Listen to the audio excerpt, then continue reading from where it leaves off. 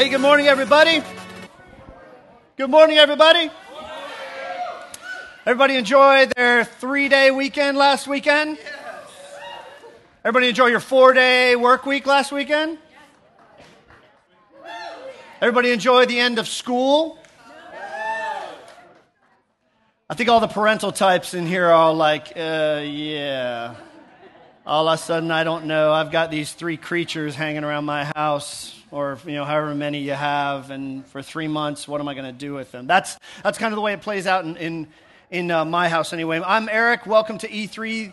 This is the 3rd week of E3 at the movies. And we are going to be talking this morning about Prince of Persia. But before we do that, I just kind of want to take a step back and remind us of why we do this. So almost every year for at least the past 4 years or so, we have taken 4 or 5 weeks to talk about movies. Some of them really great movies, some of them Shrek 3. So, there's always this kind of lingering question, like, why do you do this? Isn't this a church? You're supposed to talk about God at church, right? Well, there's a few different reasons why we do this, and Mark's reminded us of this before, but I just want to do it again this morning. We do not believe at E3 that God lives inside this box, right? And we also do not believe that God lives inside of any box that we draw. So I believe that any part of our lives, we could be walking down the street, we could be listening to the radio, we could be in a movie theater when all of a sudden God shows up. Because God's story is big and bold and beautiful. And wherever we find those things, wherever we find God up to something, I believe it's our role in his kingdom to go like, you see that? That's God. That's God's story. You see that love story? You see that story of sacrifice, whatever it is in the movies. That is a God thing. And it's our job to tell our friends about it. It's our job to celebrate it. It's our job to worship God because of it. And if we find things on the flip side of that, sitting in a movie theater, they go like, you know what? That's not God's story. God is not so into that.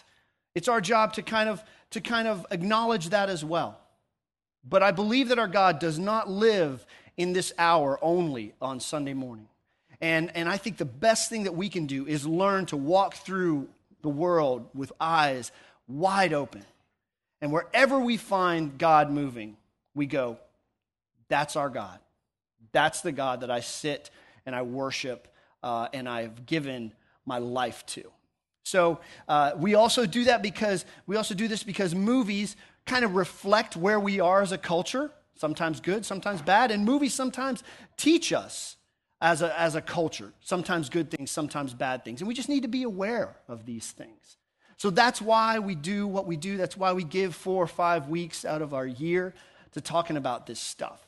And as I said before, this morning we are talking about Prince of Persia, which started out its life as a video game in the mid to late 80s. I guess it was a really, really landmark video game. And somewhere along the line, somebody said, hey, what a great idea, let's turn it into a movie. Now, whether that person still has their job or not, I don't know. That's remained to be seen. But it's Jake Gyllenhaal with the washboard abs. It's Ben Kingsley. It's epic. It's blockbuster. I mean, we've been seeing ads about this thing for months, right? Walt Disney, the Disney film. So I'm sure within the year we'll be riding Prince of Persia rides in Orlando. But let's take a look at the trailer, and then I'm just going to kind of do a summary of the plot, and we'll just dig in. So guys, go ahead and roll that. Yes. Well, how many people have actually seen the movie at this point? Okay, a few of you. I will try not to give anything away, but basically the story revolves around Jake Gyllenhaal's character named Prince Dastan. He is an orphan, and when he's a child, he is adopted by the king, the ruler, emperor of Persia, and raised in his household as a prince. He has 2 brothers, and they're a very close-knit family. There's a lot of affection, a lot of love between the brothers. The gist of the plot line is that the king is murdered, and Dastan is blamed. and he flees before he can be arrested, and then sets about kind of trying to clear his name and find out who actually murdered the princess. Oh, and yes, he has to rescue the entire world from destruction, and yes, there's a princess, of course.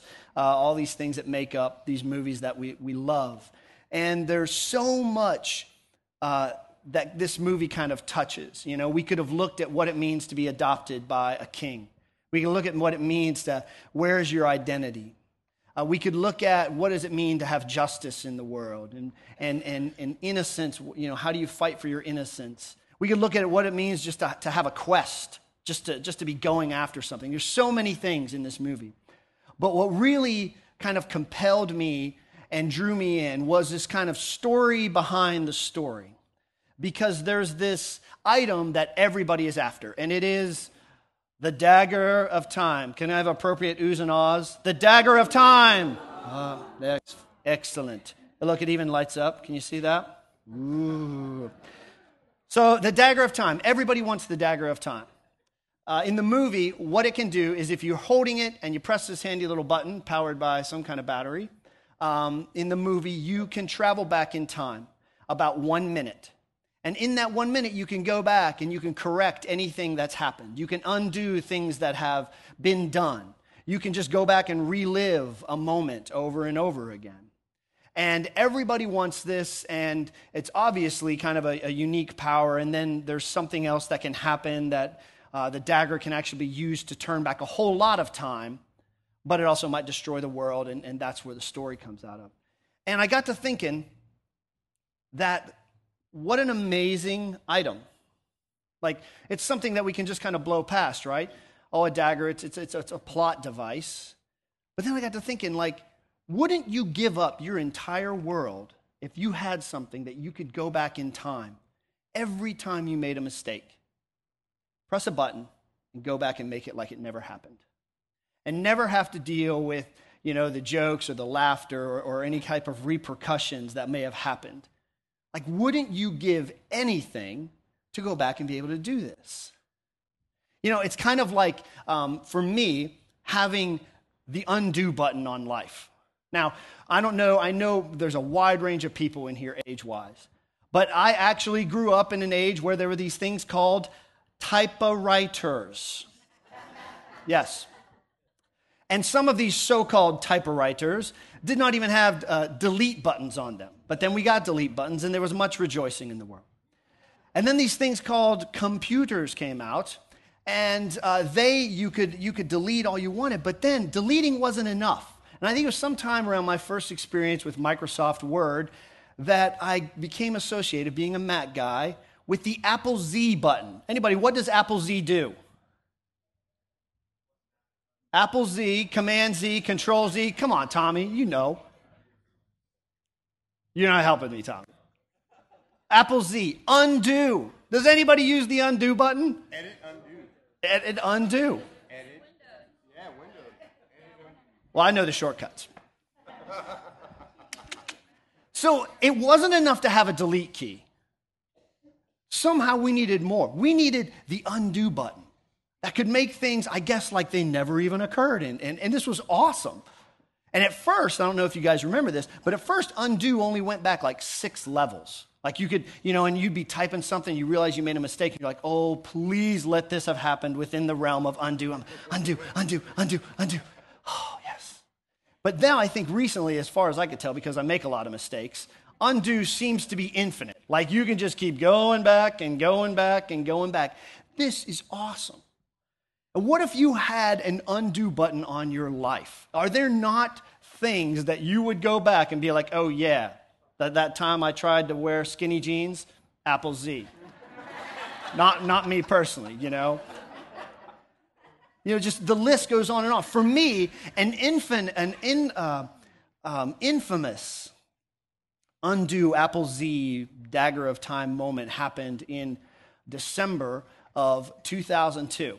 Now, my wife, who I was informed was not 9 months pregnant, because I'm a guy, I get these things wrong.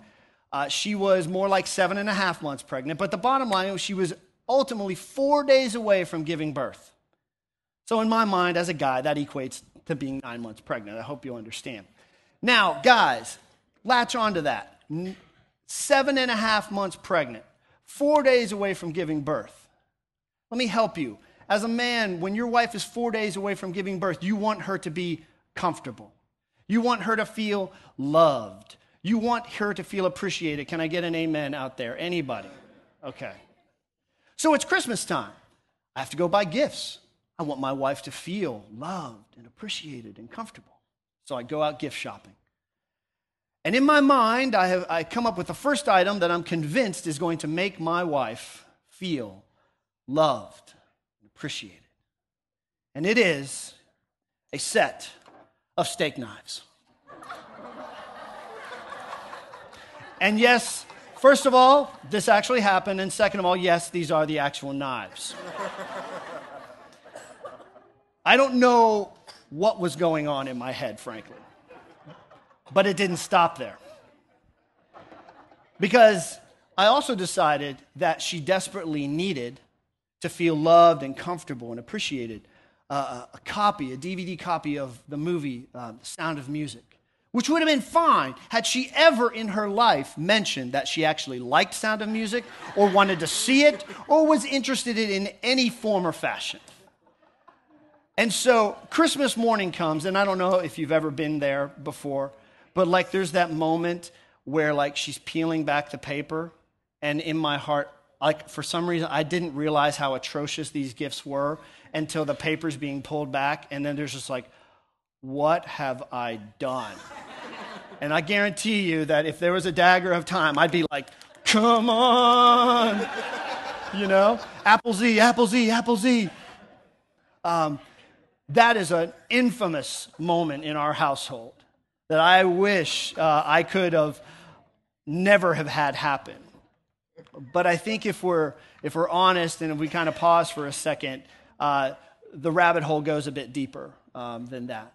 And there are things that are not so funny in our lives, in my life anyway, that if I had any option in the world to go back and Apple Z a moment, I would.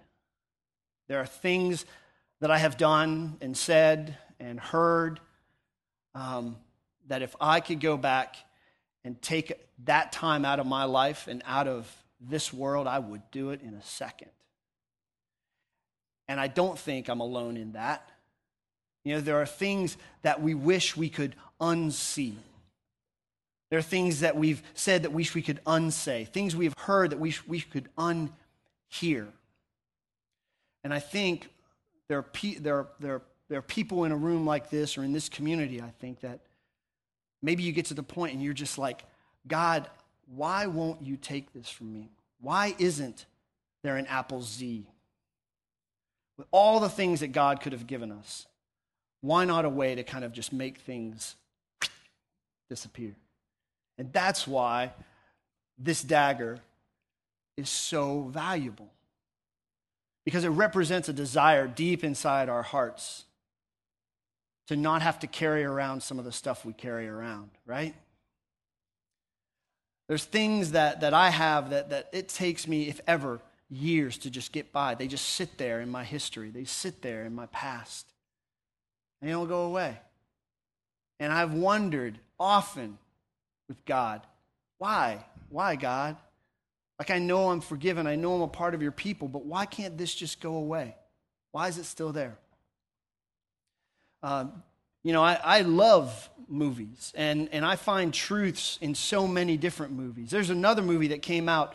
It's kind of in this series, this time of Mel Gibson's life where it's just Mel releases movies that hate on the British, right? So there's Braveheart. Then a few years after, he releases The Patriot. These are just like 2 excuses for 2 hours of Mel Gibson to just beat up on the British. I don't know what's going on in his life. But The Patriot is a great movie. Watch it all the time. And it opens with this scene, just kind of the camera's kind of panning over a chest of stuff of his. And Gibson's voice comes in and he says, I have long feared that my sins would return to haunt me. And the cost is more than I can bear. And sometimes when you're carrying around things that you wish could go away, isn't that the deeper fear? that somehow they're not just in our past, but somehow they're going to come back. And when they come back, they're going to come back heavy and hard. And we don't know how we're quite going to deal with that. So what I want to do this morning is take a look at a guy in the Bible. And I want to invite you to turn in your Bibles to Genesis chapter 32. And also on the fridge folds. And I think we'll have it up here on the side screens. We're going to look at one of the most interesting, fascinating characters in all of Scripture, especially the Old Testament, a guy named Jacob. And let me set the story for what we're going to read this morning. Jacob is the younger brother, the younger twin brother of two. His older brother's named Esau. Esau and Jacob came out of the womb. Esau first. Jacob came out with a hold of his brother's heel, it says. So Jacob's name is actually sort of a play in Hebrew of the word like heel grabber. They were very literal minded. But it's also a play in Hebrew of the word sneaky or deceiver. There's different ways to put it. So Jacob kind of carries elements of these two identities throughout his life. He's a very smart man, and he's able to get what he wants through some clever, some might say shady dealings. He actually kind of tricks his brother into giving him first his birthright, and then a few years later, which we looked at, I think sometime last year, he tricks his father, who's blind, into giving him the blessing that's meant for Esau, his older brother. Now, the gist of in that culture was that the older brother would receive this intense blessing of the father to kind of catapult him into adulthood, kind of get his life started the right way. And through some clever use of goat skins and deception, because his father's blind, Jacob steals the blessing of Esau. And Esau is devastated, and Esau is really angry. And he says this, he says, "You are truly Jacob." And the language goes something like this: "You are truly Jacob, heel, sneak, deceiver. And one day I will kill you." And what scholars will say is that in that moment, what has actually happened is that Esau has cursed his brother's name and has made Jacob, the heel grabber, into Jacob, the deceiver, Jacob, the sneak. And so Jacob now carries this curse with him through his years. On one hand, Jacob is a very successful man. He's wealthy, he's married, has at this point 11 sons. It's a good thing to have in that culture. But on the other hand, Jacob's relationship with his brother is broken and non-existent. And he lives in fear of his brother. So, in a sense, Jacob is carrying this curse with him. And so basically, we're going to pick up this story where Jacob is about to meet his brother. He's about to encounter Esau, and he is scared. So he divides his possessions up in two. And basically, the thinking is literally like, well, if Esau gets mad and kills one camp, the other camp can run away. So this is serious business. And we're going to pick up the story in verse 22 of chapter 32. It says, "During the night, Jacob got up and took his 2 wives, his 2 servant wives, and his 11 sons, and crossed the Jabbok River with them. And after taking them to the other side, he sent over all his possessions." So this is when he's divided his camp. "This left Jacob all alone in the camp. And a man came and wrestled with him until the dawn began to break." Jacob's like 93 years old. I don't know if anybody goes around wrestling 93-year-old men, but this is the story. "When the man saw that he would not win the match," which says a lot about Jacob, "he touched Jacob's hip and wrenched it out of its socket." Now the word there for touched is not like he punched him. It's not like he pushed. It's not like he twisted. The word is literally like indicates a very light touch, like he touches it, bam, hips out of socket. So at this point we know this is not just a man. This is somebody with some kind of supernatural powers. "Then the man said, 'Let me go, for the dawn is breaking.' But Jacob said, 'I will not let you go unless you bless me.' And this is significant. The man asks, 'What is your name?' He replied, 'Jacob.' He replied, deceiver. He replied, this is my curse. This is what I've carried. And now get this. Your name will no longer be Jacob, the man told him. From now on, you will be called Israel, because you have fought with God and with men and have won.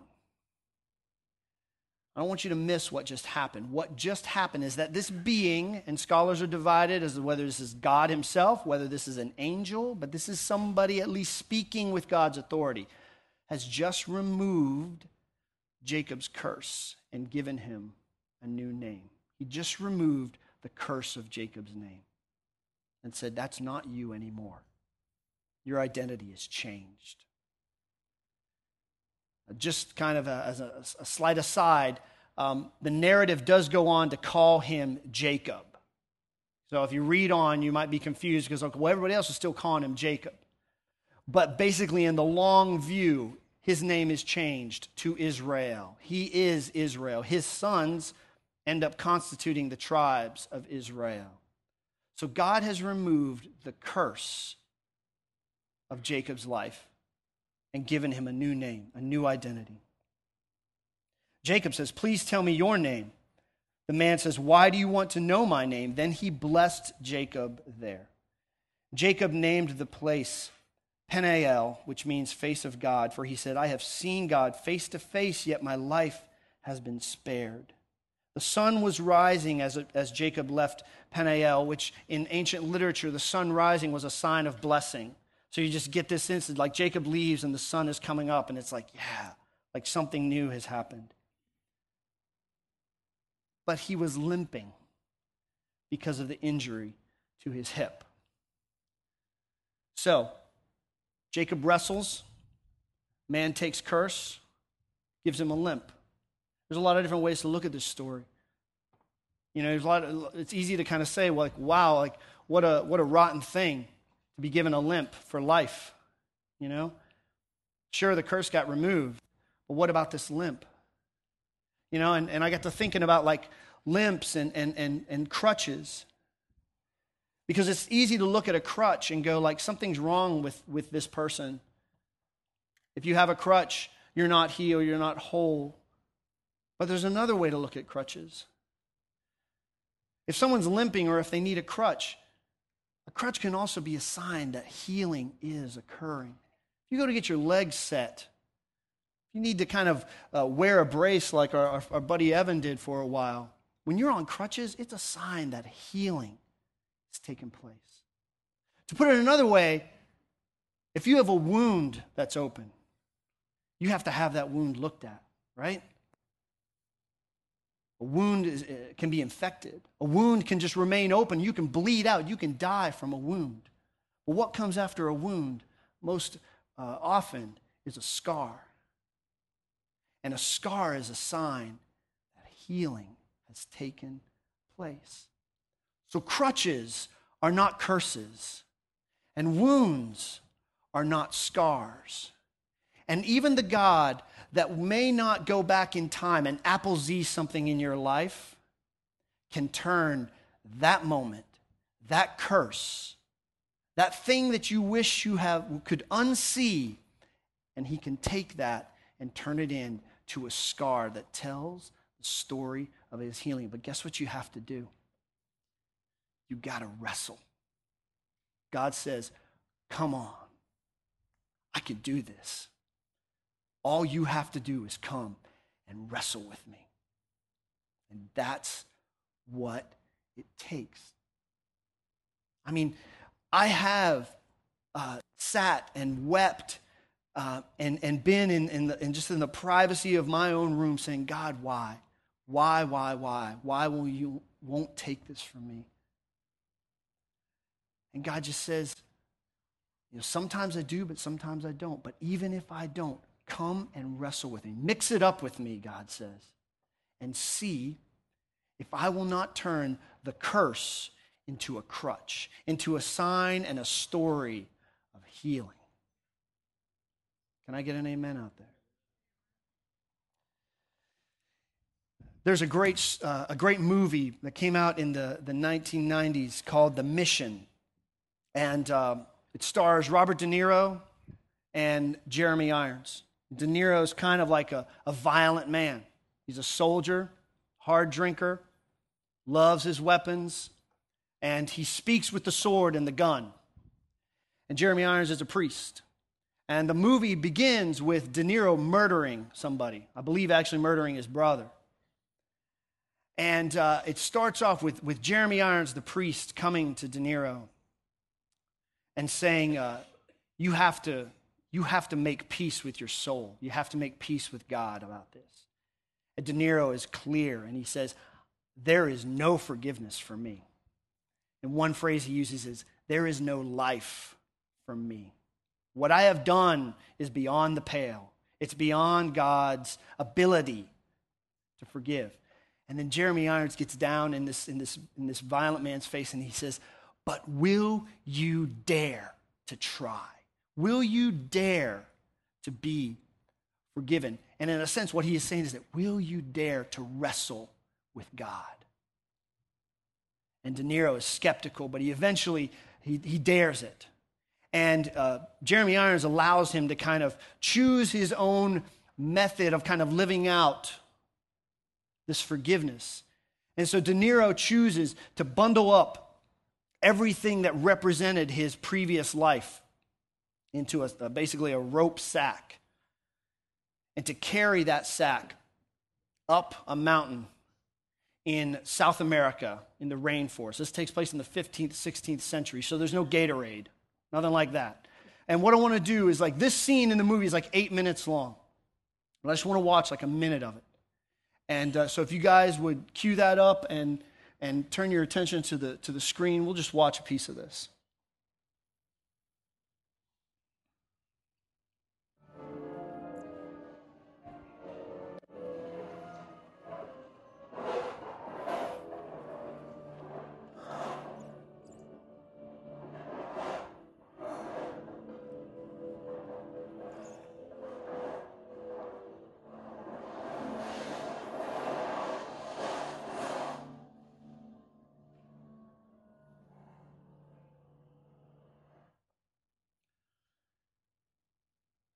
Do you have things in your life that you are carrying behind you?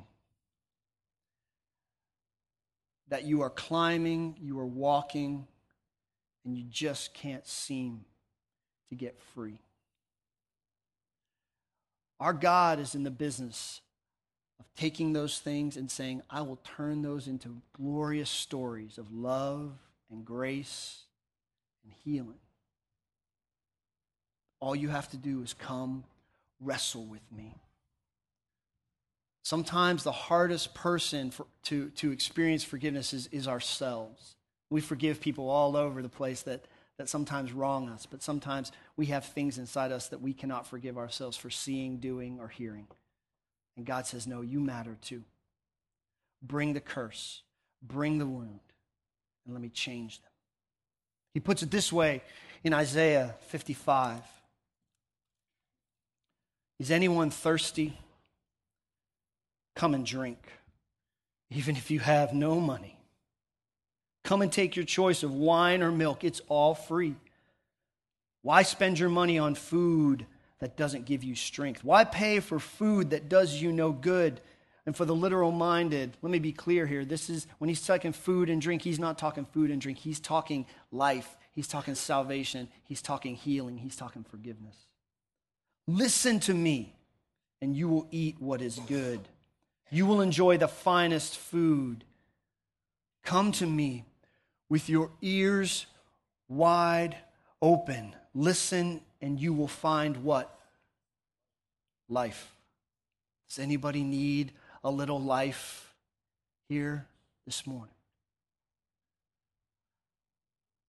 I know I sure do. What we want to do now is something that we don't normally do, and that is we want to give you a chance to wrestle with God. Now, maybe you're a person who's walked this path for a long time, but you're like, you know what? I've got things that I really wish I had the dagger of time for. I really wish I had an Apple Z. We want you to give you a chance to wrestle with God. Maybe you're here and you don't even know this God. But he's sitting there saying, you know what? I'm in the wrestling business. Come on. I'm big enough. I can do this. And what we want to do is give you guys a little space. So there are some folks at this couch over here in this corner, and this corner over here. These are people in our community that we trust and that we believe have a gift to just give words to things inside your soul. So we want to be able to pray with you. We're going to just kind of play a song. Trace and the band is going to come up, and we just want to give you some minutes to just sit and respond and wrestle. They'll be there. They'll be there for the kind of the duration of this time. Get up and just go say, you know what? I've got something I need to kind of get off my chest. Dan will be here. I'll be here down here in the front. Just grab somebody, trusted friend. If you guys would bow your heads, I just want to pray for this time, and then we'll just kind of rest and let God speak to us. God, I thank you that the creator of the entire universe says, come on, come to me. Let's mix it up. Let's reason together. Tell me what your curses are.